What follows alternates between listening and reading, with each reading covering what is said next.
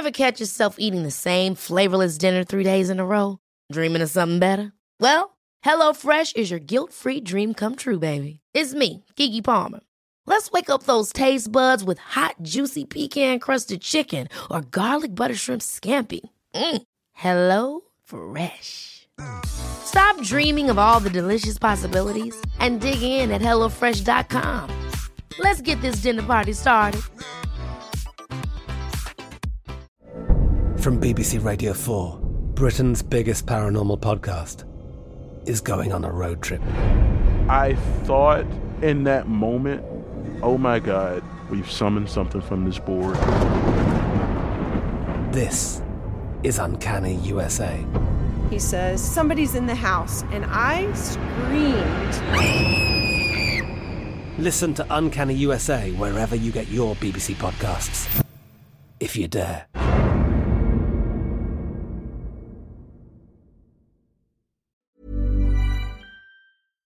Hello, my lovely Betwixters. It's me, Kate Lister. I'm so glad that we get to do this again. Thank you for dropping by. This is the part of the show where we just make sure that absolutely everything that follows is okay with you. This is your fair dues warning. This is an adult podcast spoken by adults to other adults about adulty things on a range of adult subjects, and you should be an adult too. And now that we're all on the same page, if you persist in listening to this, and if you happen to get offended, well, tough tits, you were warned. A smooch, a snog, necking, I've heard it called, a peck, a canoodle, whatever it is that you like to call it, a kiss has many names and can be many, many different things. It can be affectionate, it can be sexy, it can be caring, it can be maternal, paternal, loving, or just plain old friendly. And of course, they are very context dependent. There are people that you kiss, and there are people that it's just... You just don't kiss your doctor when you first go in to greet them. You don't kiss your boss when you go in for a meeting. These are just the rules of kissing. But when you really boil it down, it is quite a strange act anyway, isn't it? You just push your face really close into somebody and pucker up and get a bit of dribble on them. Why do we do it? I know that we think kissing is just an innately human thing, but have we always done it? Why do we do it? And what does it mean to different people? If our old mate Sigmund Freud is to be believed, then the reason that we kiss is because we are eternally in search of the comfort our mothers first gave us. But he would say that, wouldn't he? That was his whole thing, blame mummy. But, maybe he was onto something. Maybe. Or maybe there's another reason that humans love to express themselves through this soft, fleshy bit on the front of our faces. Pucker up, Betwixters. We are delving in to explore the history of the kiss.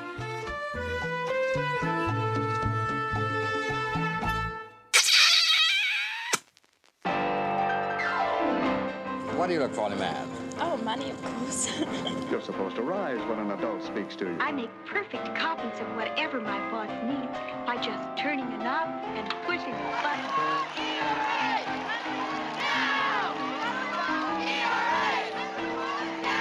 Yes, social courtesy does make a difference. Goodness, what beautiful times. Goodness has nothing to do with it, dearie.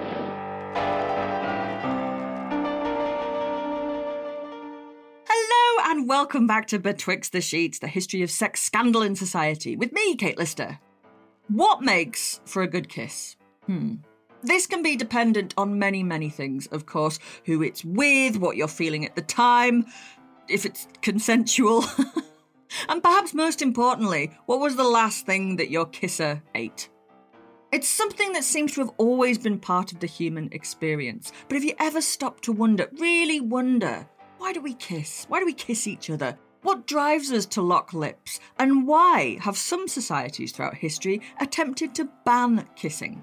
Today, we are joined by Cheryl Kirschenbaum, author of The Science of Kissing, to really get betwixt the sheets and find out more.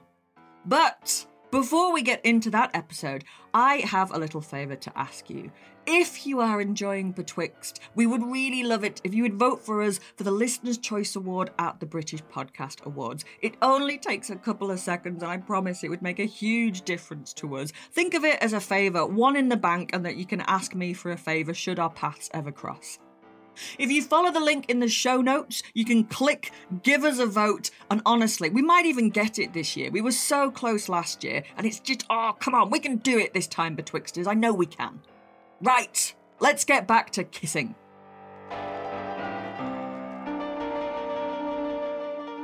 Hello, and welcome to Betwixt the Sheets. It's only Cheryl Kirschenbaum. How are you doing? I am so excited to be talking to you today, Kate. That's how I'm doing. We're talking about the history of kissing, and this is fascinating because I hadn't really thought about it. I just assumed people have always kissed. It turns out there's a whole history and biological evolutionary theories around this one simple act that I had never even thought of before. Well, and you're not alone, because for the most part, science has largely ignored kissing as well. And I think it is because it's so obvious. We all do it, but it's almost, I don't want to say perfunctory, because kissing isn't perfunctory. It's anything but. But it's so commonplace. It's like we pour money into studying things like how dung beetles survive, and we ignore this super significant behavior that our species does. So more reason that we should be talking about it. Right? What brought you to this subject? What was your journey to, I need to research why human beings kiss? Great question, because it's not something I intended to do, but I am a scientist and a science writer. And so I became noted, well, I don't want to say I became noted for, that sounds too important, but people started to expect that my work would take topics that are very familiar to us and kind of break it down scientifically. And so around 2008, I wrote just a 400-word piece for New Scientist magazine on the science of kissing to coordinate with Valentine's Day.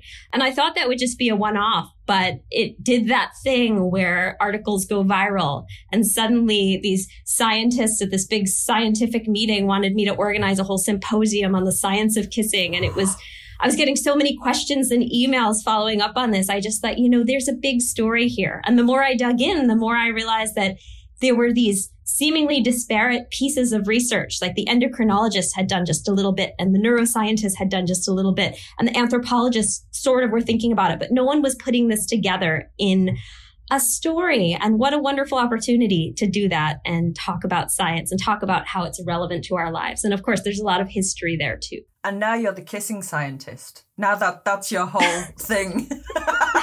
It's definitely something that's fun to be noted for. I feel like it's a topic that doesn't seem to be waning in popularity at all. No. And I love that as well. When you get a scientific subject and then you look into what all the different scientists have been saying about it, and they're all saying things that are quite different from one another. And you think, well, can all these things be true at once? Can what the evolutionary biologists be saying be the same as what the geneticists and the psychiatrists are saying? It's a massive subject. How did you start to wrestle it into one coherent narrative?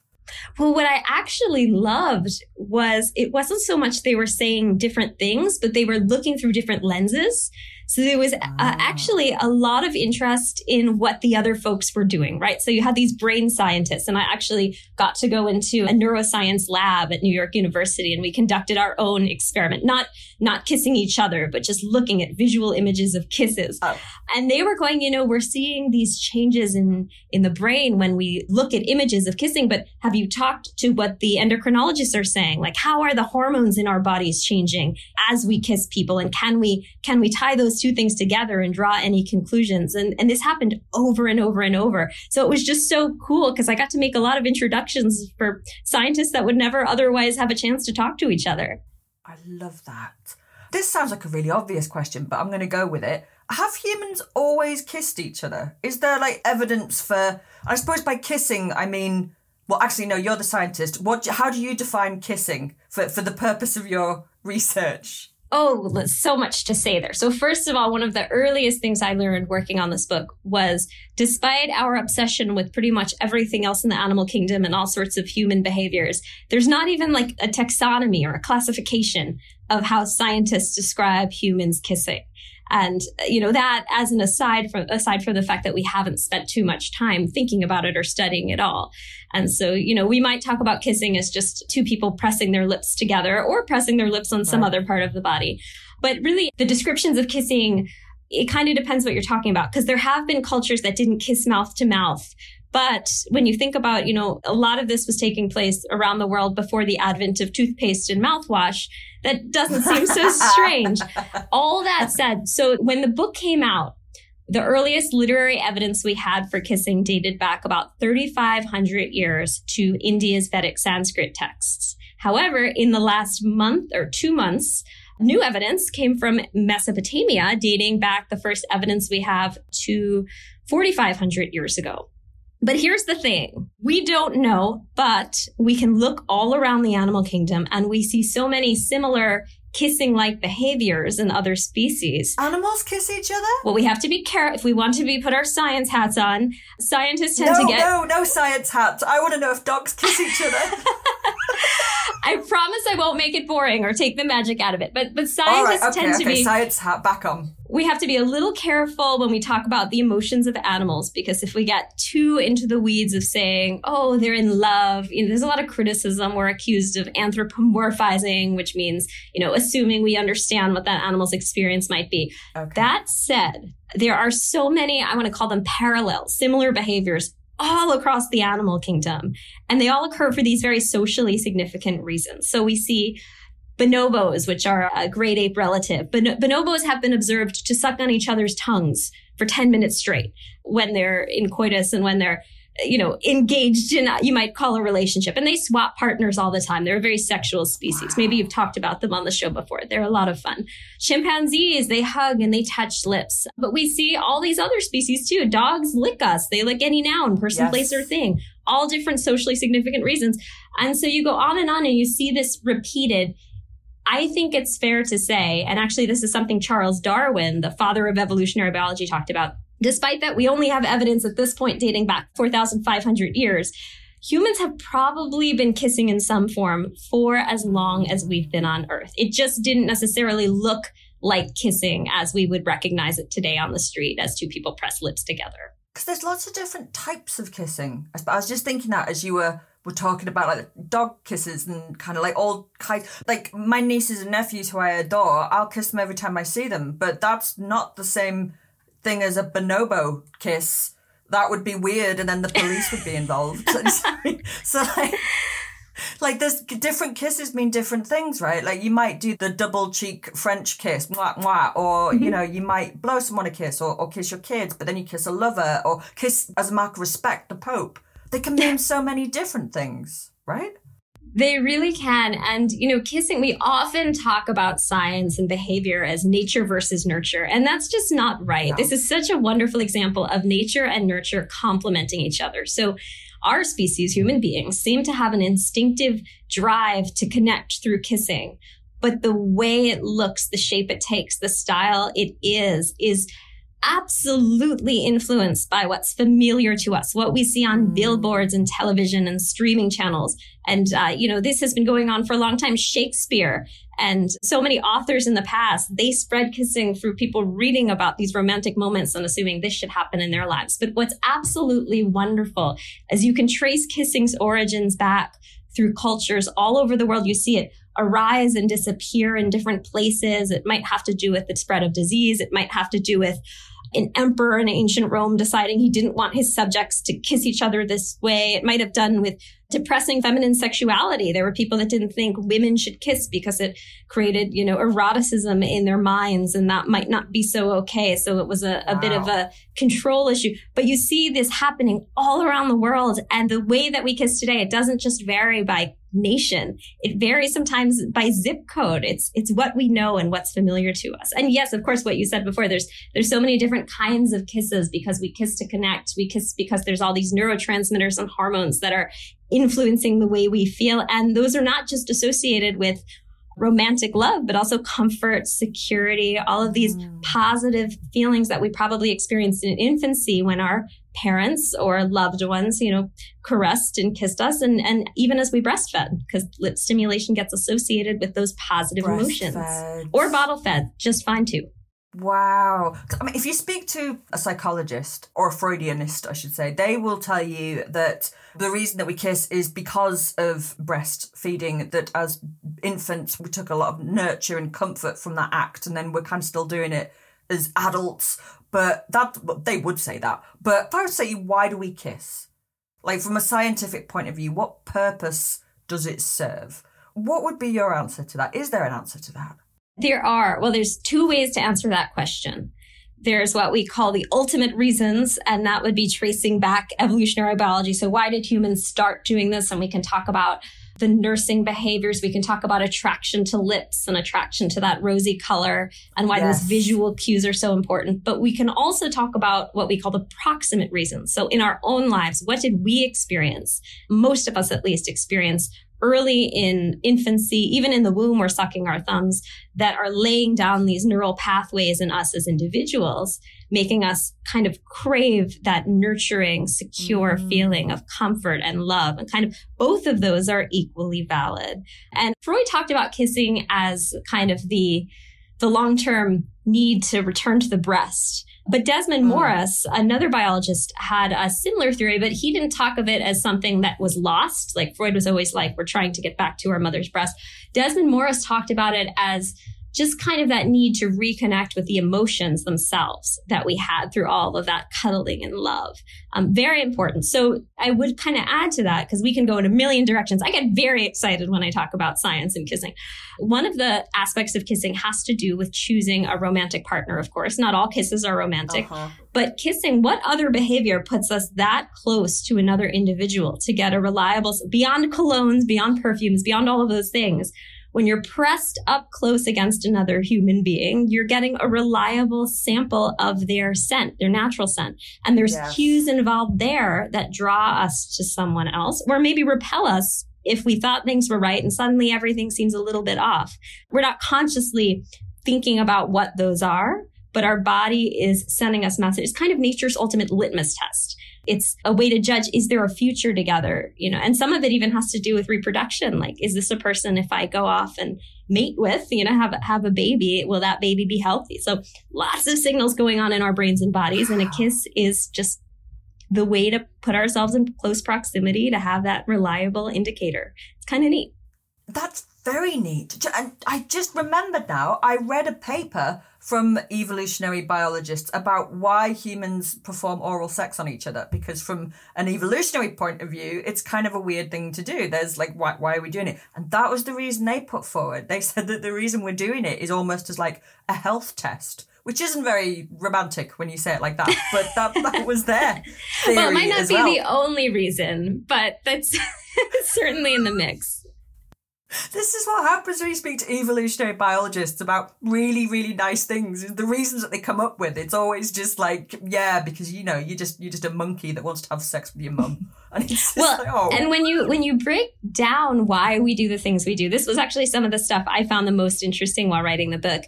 Nothing is universal. So there's a spectrum of opinions, and we want to account for like generalizing, which is what I'm about to do.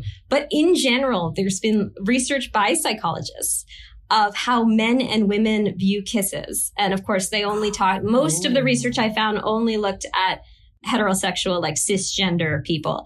The work that I did incorporated a more diverse sample. But they did find, these psychologists, they were at State University of New York at Albany. They found that there are significant differences in general with how men and women describe kissing, why they do it, what they enjoy, what they don't like. The big picture of that was basically that women tend to describe kissing as a way to figure out if their relationship has a future, if they're compatible with someone, whereas men were far more likely to describe kissing as a means to an end. Like, I'm giving her a kiss, hoping that we exchange other bodily fluids down the line. But when you kind of unpack that, women have a stronger sense of taste, a stronger sense of smell, and we really truly use kissing for that reason, to judge whether we want to pursue more with a person. And so I think we were seeing that play out in the way that they were talking to these psychologists about their interest in kissing altogether.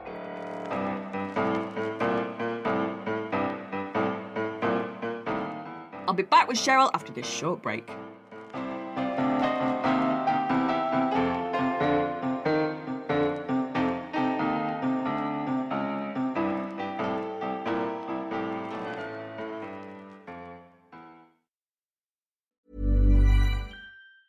Ever catch yourself eating the same flavorless dinner 3 days in a row? Dreaming of something better? Well, HelloFresh is your guilt-free dream come true, baby. It's me, Keke Palmer.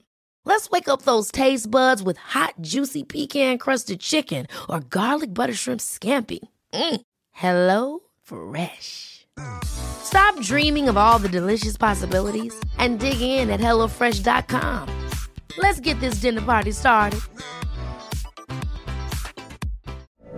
From BBC Radio 4, Britain's biggest paranormal podcast is going on a road trip.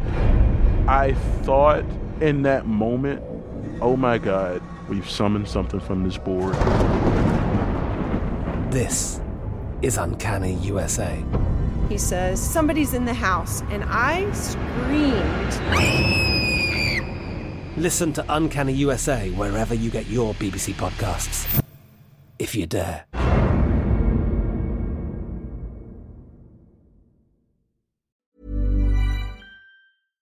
I'm thrilled to say that today's episode of Betwixt the Sheets is brought to you by BetterHelp.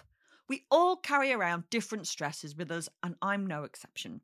It can be a whole range of things that weigh on us, big and small, such as, can I justify these elaborate impulse purchases? How do I tell my friend that, no, they really shouldn't have cut that fringe? And of course, the evergreen classic, why are we all here? Bottling these things up can really take its toll, which is why therapy is fantastic for getting them off your chest and working through them with an expert, even if it's just to tell your mate that their hair doesn't look its best. If you're thinking of starting therapy, BetterHelp is built to be convenient to you, being entirely online and flexible to suit your schedule. Simply fill out a questionnaire to be matched with a therapist, and you can change at any time with no additional cost. Get it off your chest with BetterHelp. Visit betterhelp.com/betwixt to get 10% off your first month. That's BetterHelp, HELP.com/betwixt.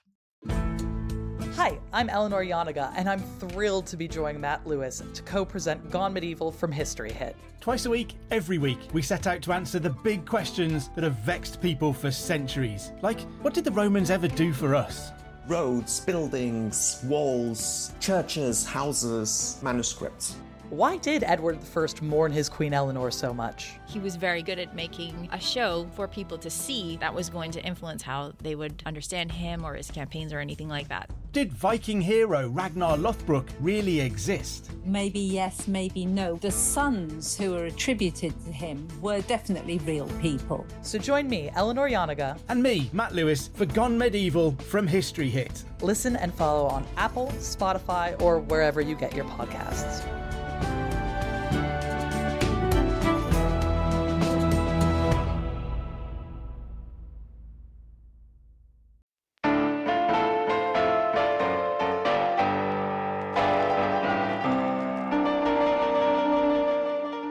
I would use kissing as a benchmark of, like, is this person going to be a good lover? I've never known somebody who's been a bad kisser that they've then gone on to rock my world. It's always just like, if the kissing is bad, like, that's a bad prelude, isn't it? In my opinion, it's just, if that bit's gone wrong, then I'm not really looking forward to finding out what else there is. I think that's a fair assessment. I think you're onto something there, Kate. Yeah, I think so. Well, I mean, maybe I'm wrong, but yeah, if someone's a bad kisser, I think they're going to be bad in the sack. That's my completely unscientific conclusion. The number one complaint from work by psychologists in New York from women was that they did not like too much tongue. They did not like sloppy kissers overall. No, do you know that, like, when you talk about the bonobos, when they just suck on each other's tongues for 10 minutes when they're having sex, I had, like, bad date flashbacks when you said that. Well, I was just like, but men often say they do like a lot of tongue. This is the point where scientists start to speculate, but it's an interesting aside. So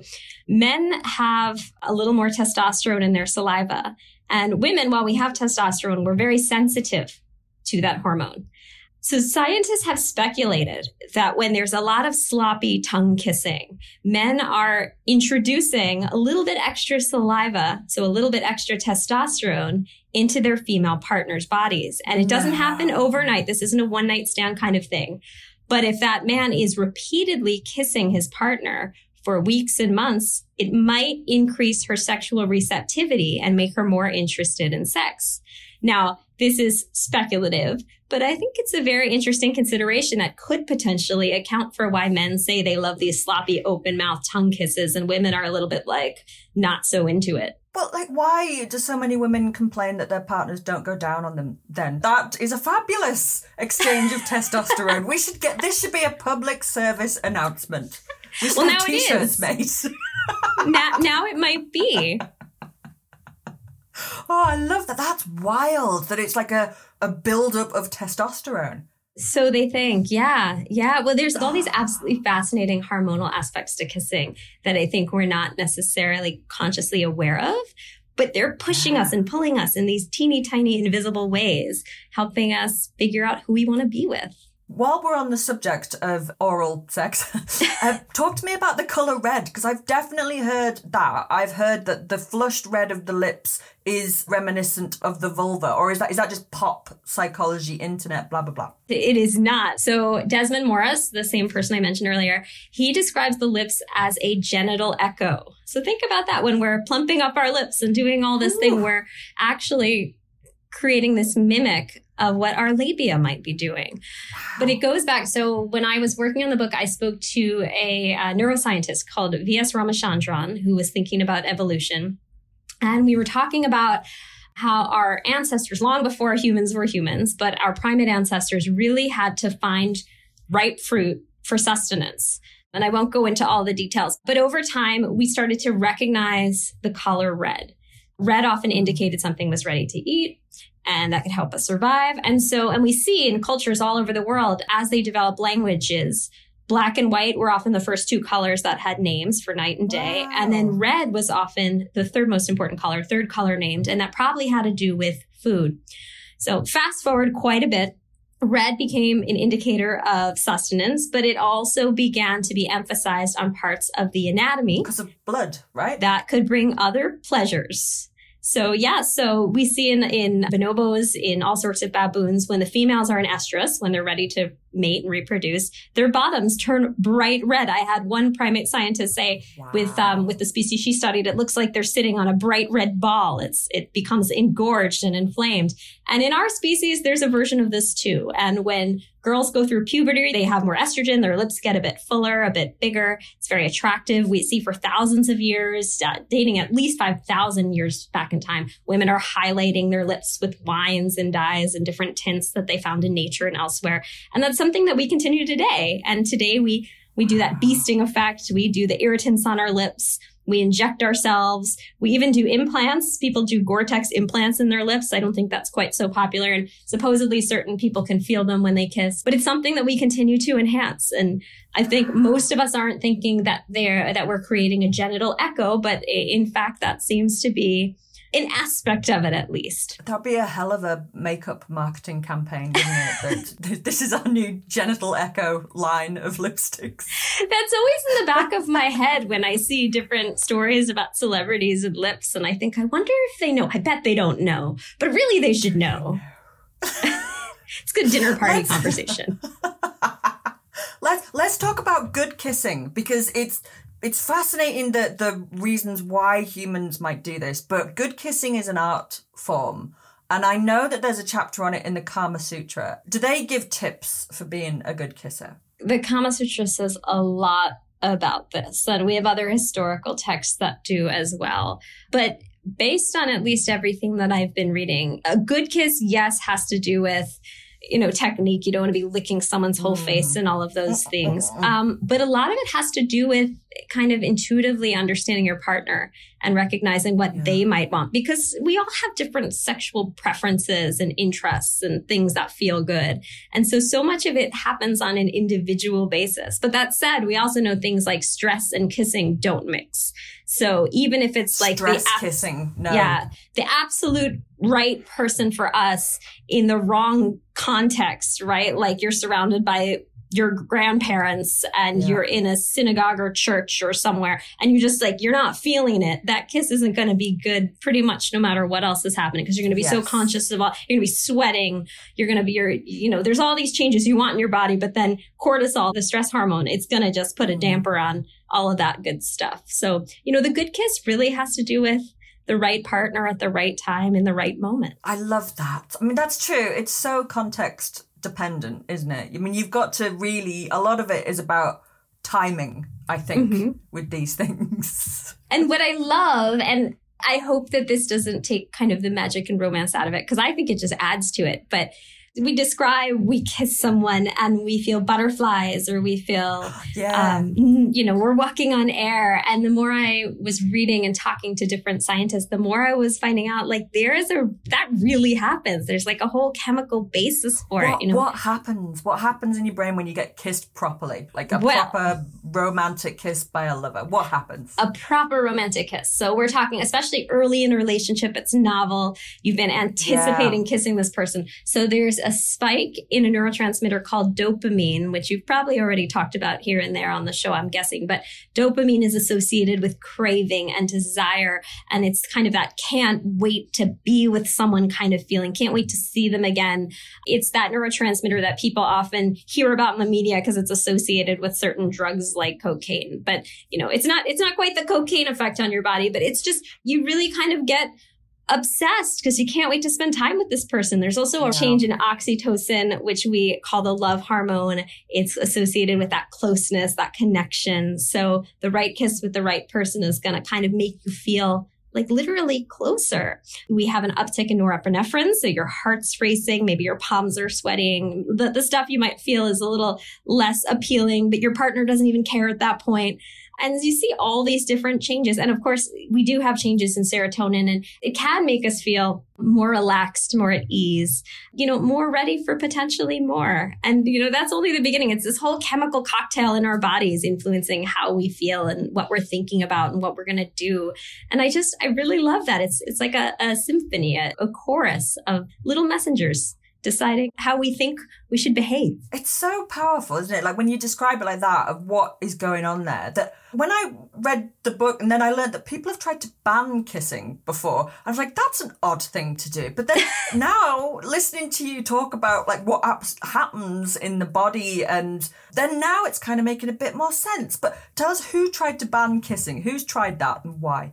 Oh my goodness. So you can't keep kissing down. That's the lesson I got through history. So we did see different emperors. I think it was Emperor Tiberius. There have been moments when different plagues have run through towns and people kept their distances, and different governments or policy folks would say, stay distant, try not to kiss. But we just saw that with the global pandemic when some people became a little more afraid of germs. But we kept kissing each other because that is what we do. Yeah, we did. You can't keep kissing down. And it's quite funny. You can find accounts like Charles Dickens really liked kissing itself, but he didn't like kind of that supplication aspect, the way that people were kissing religious leaders and through history, emperors and things. And so he wrote some very opinionated words about, why leaders felt that they should be celebrated this way. I mean, it's quite funny, really. But yeah, that was the history piece of this book was probably one of my favorite parts because I'm such a big history nerd. Oh, well, you're in the right place. They banned it during the plague as well. It wasn't just COVID. I completely forgotten about COVID kissing until you just said that. We've just been through a kissing ban. But it happened in the Black Death as well, didn't it? That was you wouldn't want to kiss someone with the plague anyway. But that was a thing. Don't kiss plague people. Well, and it's funny, too, because we didn't have germ theory during a lot of these moments when people were saying, oh, don't kiss someone.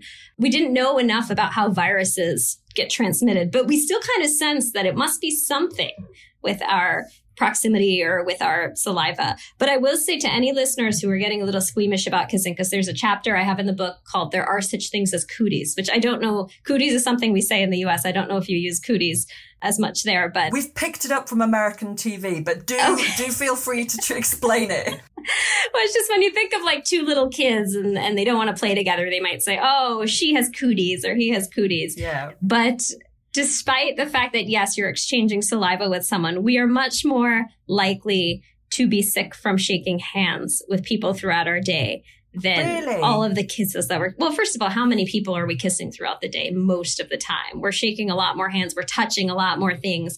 Yeah. It's not quite as risky a behavior as you would think. And yes, you're exchanging potentially bacteria and stuff, but as long as you're not biting each other, you don't want blood to be there was a bit of around the time the book came out, the vampire craze was like off the charts. And so sometimes, especially when I was talking to young people, I'd say try not to bite each other, because introducing saliva directly into someone's bloodstream, very dangerous. But kissing, not so dangerous most of the time. Well, that's good to know. And I don't bite anyone listening. I think that's a bad kiss, isn't it? Yes. The bitey teeth. Have you ever kissed someone and your teeth touched? That's a bad kiss. Well, worse with braces, if you're wearing braces or headgear of any kind.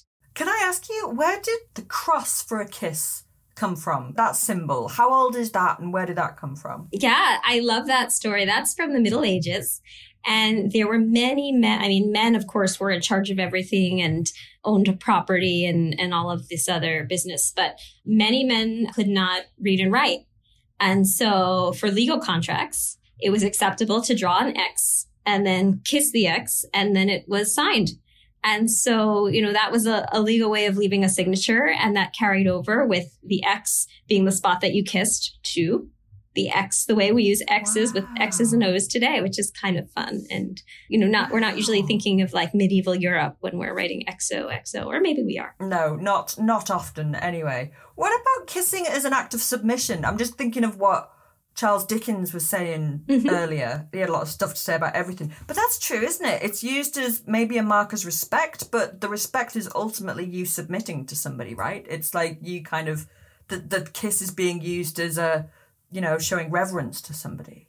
Reverence, an act of supplication. Yeah, we have evidence for this, thousands of years old, even in Homer's Iliad, if anyone's familiar with that story. But King Priam kisses, quote, the terrible man-slaying hands of Achilles when he is pleading to get his son's body back, Hector. Right. And so we see this over and over. And once again, kings, emperors, all these different people had rules about where on their feet they could be kissed, or should their ring be kissed, or different things like that. So yeah, it is an act of supplication, for sure. This is a tricky one. What do you think is the future for kissing? I mean, because it's definitely caught on, hasn't it? Like, big time. It's like a really popular pastime now. Yeah, I had a whole chapter on the future of kissing, which I didn't expect to do. It was something that came at the end because my editor had actually asked me that. She's like, well, what's next?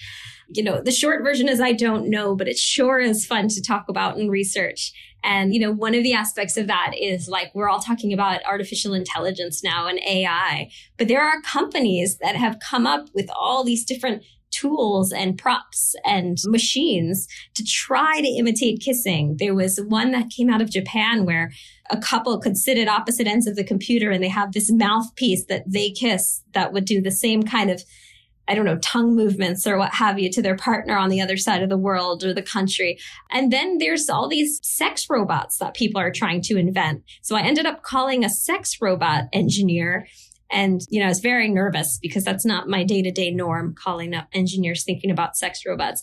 And I think he was prepared to answer all sorts of questions. But my question was, well, these robots can do anything, but can they kiss? And then he got quiet and he's like, nobody's ever asked me about kissing before. And he thought about it and he's like, well, they can do a lot of things and they have many orifices, but kissing is not something we've put a lot of technology into. Now, as they mark, especially given that we know that kissing is prioritized more often by women compared to men, and as they start to market more of these, I guess we can call them products, to women as well? Will they create more functionality around kissing? And will they ever be able to replicate it? I'm super skeptical because, as we've been talking about, kissing is in exchange. We haven't even talked about the aspect of scent, but scent is so important. All of these kind of hidden cues that you can't quite make a robot do, no matter how good it is. I don't think you could replicate it. You know, like, I mean, you know, like you could have a go at kissing anything. Anyone who's kissed a poster on their wall when they were growing up knows that. But like to actually properly recreate a kiss, you'd have to get body temperature, you'd have to get the smell. And then everything that you've been saying about it, a lot of it is intuition and timing. I don't know if a robot could replicate that. I think it might be a properly unique, you have to have a human there to do that. Yeah, there is a famous experiment that I just love talking about. It's called the sweaty t-shirt experiment. And the scientist, Klaus Wedekind is his name. He had men wear these t-shirts in a certain amount of time where it would start to have their scent. And then he put them into these boxes with a smelling hole. And then he invited women into his laboratory to smell these different t-shirts to talk about what they found most appealing and what they were most repulsed by. And in the end, he found that women were most attracted to the scents of men. They did blood work on all of these people as well. So they found that the women were most attracted to the men who had a different set of genes called the major histocompatibility complex. It's a set of genes that codes for our immune system. And so the thought is if women are pairing off with men who have a vastly different immune response than they do, their children potentially could have the best of both worlds and be healthier, more likely to survive, you know, more likely to pass on genes. So it all kind of goes back to evolutionary biology. But if we're attracted to scents for these reasons, well, isn't that neat? That's just going on in the background all the time. This idea of scent and maybe even pheromones, we're not sure. But notably, and this is an important caveat, women who are on the birth control pill showed the opposite preference. They were choosing the scents of men who were most like them. And I just think that's fascinating because clearly, you know, if we're on hormones, we're tricking our bodies into behaving a certain way. You know, we're tricking our bodies into not getting pregnant, of course. But maybe we're fooling ourselves in more ways than we realize when it comes to selecting a partner. It's kind of interesting. Cheryl, that is so interesting. You have been fascinating to talk to. And my final question for you is, what is your favourite movie kiss? What do you think is the best? What's like your favourite kiss in a film? I have an answer for you. It's not a single kiss. It's a movie of kisses. It's like the last 10 minutes. Have you ever seen Cinema Paradiso? No, I haven't, but I'm going to watch that tonight. It's beautiful. I can't say too much more, but the end is a kissing montage that is just absolutely beautiful. And I think it's impossible to watch without smiling. I mean, we see other people kissing it. It makes us often feel joy and just feel happy. And maybe not everyone, but that's a movie that does that for me. I'm definitely going to watch that tonight. Oh, Cheryl, you have been wonderful to talk to. And if As people have want you. to know more about you, thank you. If people want to know more about you and your work, where can they find you? Are you on social media? I am on social media. You can find me everywhere. My website is CherylKirschenbaum.com, but it's a bit of a tricky one to spell. But yeah, Twitter, it's @Cheryl_. I'm also on Mastodon and I'm trying Threads and who knows, but I'm super easy to find. So yeah, and I'm always interested to hear from readers or folks interested in this at all, because it's just endlessly fun to chat about. And I really appreciate you having me here to discuss this today, because what a treat for me. You've been so much fun. Thank you for joining me. Thank you.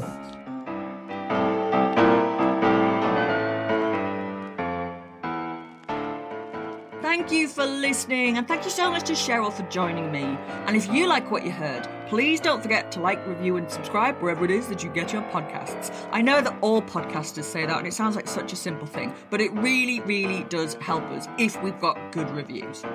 And if you want us to explore a subject, or if you just fancy dropping by to say hello, please email us at betwixt@historyhit.com. We have got episodes on everything from superstition to dyslexia, all coming your way. Join me again betwixt the sheets, the history of sex, scandal and society, a podcast by History Hit. This podcast contains music from Epidemic Sound.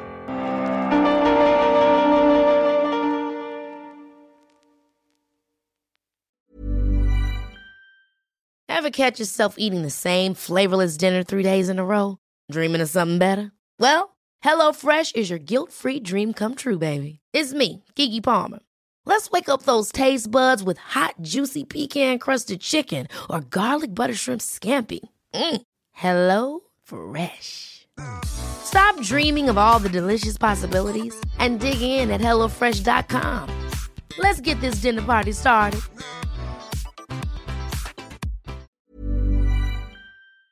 Thank you for listening to this episode of Betwixt the Sheets. Please follow the show wherever you get your podcasts. It really helps us and you'll be doing us a big favour. Don't forget, you can also listen to all these podcasts ad-free and watch hundreds of documentaries when you subscribe at historyhit.com/subscribe.